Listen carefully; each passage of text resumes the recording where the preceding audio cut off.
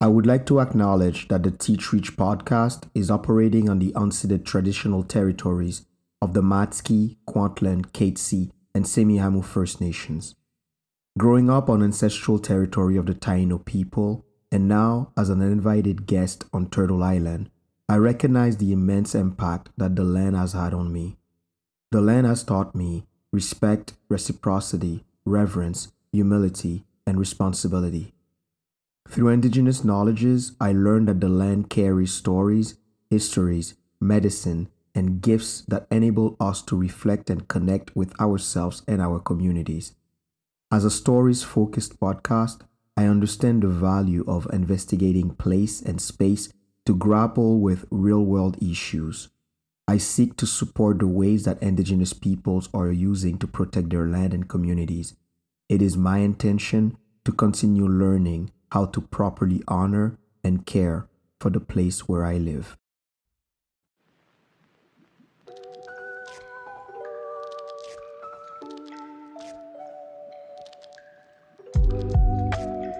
Welcome to Teach Reach, a podcast to explore human connections through shared stories.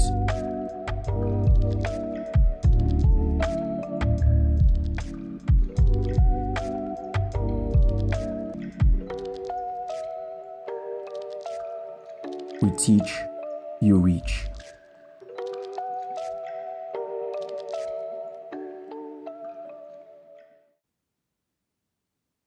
I have been fortunate enough to have worked in a plethora of settings. I've just recently started to think about this as a positive. There is something to be said about being in survival mode and just going through things without really thinking about them, without questioning them, without being conscious of what you're living.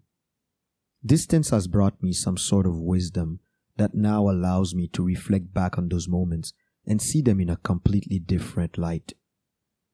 About 15 years ago, I was working for a news editing company. It was a fun and upbeat job environment. I've made some deep connections during my tenure there. As a news editing press release company, we had a 24-hour service because you never knew when clients would need something to be published. To facilitate that, each employee had to take turns to be on call over the weekend. Another term they would use for that was to be on duty. On duty meant that you were in charge of all the editing process alone. Despite the extra pay, it was a huge commitment. I always felt stressed and anxious while on duty. It's true that news in the middle of the night was rare, but you needed the company phone and laptop nearby to prepare the news release. I was often nervous that if I fell asleep, which was never forbidden, I would not hear the phone, so I would stay awake, binging on TV series, fighting back sleep. Frankly, it felt like a huge burden. Why did I sign up for that? What was the point of all this?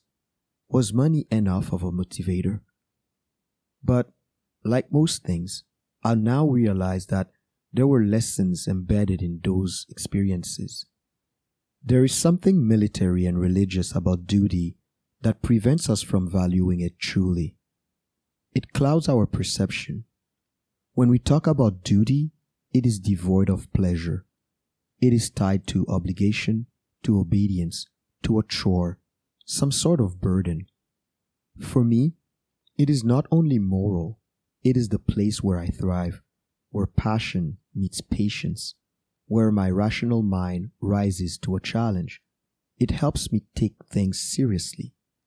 Duty for me is synonymous with service, to give and to do my part for my community, for my family, for the people I interact with. Duty helps make the distinction between purpose and popularity. Duty requires a reflective posture and will to ponder on what needs to get done, the capacity we have to do so, the consequences of our words and actions, and being in tune with the place, the people, the environment that we are acting on. I struggled at times to recognize my place and the extent of my reach in my line of work. Dealing with students, the temptation is to instruct, to command, and to guide through a list of tasks. Yet, as I mature as a teacher, I notice that it is more about meeting the person rather than directing them. So, what is my duty then as a teacher? It is to remain curious, to move with humility, because there's something bigger than me. It is to understand the difference between being called and being driven. It is voluntarily accepting to carry a load, the proverbial stepping up. If I choose to do something, it is my duty to do it well. Duty doesn't mean obligation, it means acceptance. Reflecting on this word, duty, I also try to consider the privilege that comes with having the liberty and the capacity to think, to analyze things from multiple angles, and to have time to be curious. Nonetheless, that privilege should not paralyze us, or we should not feel guilty about having it. Embracing the responsibility is what we can offer in the face of doubt and uncertainty. Responsibility, our ability to respond to the call, to act, to align with our why.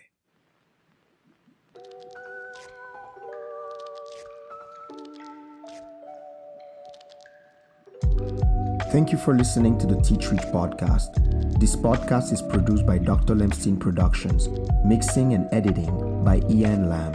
If you are enjoying this podcast, we'd love for you to subscribe, rate, or give us a review on Apple, Google, Spotify, or wherever you listen to podcasts. Follow us on Instagram at teachreach_podcast. For our regular listeners, we truly appreciate your support. Thank you. You can find more information about our podcast at teachreach.podbean.com. Until next time, Kembela Palagi. Hang in there. Don't give up.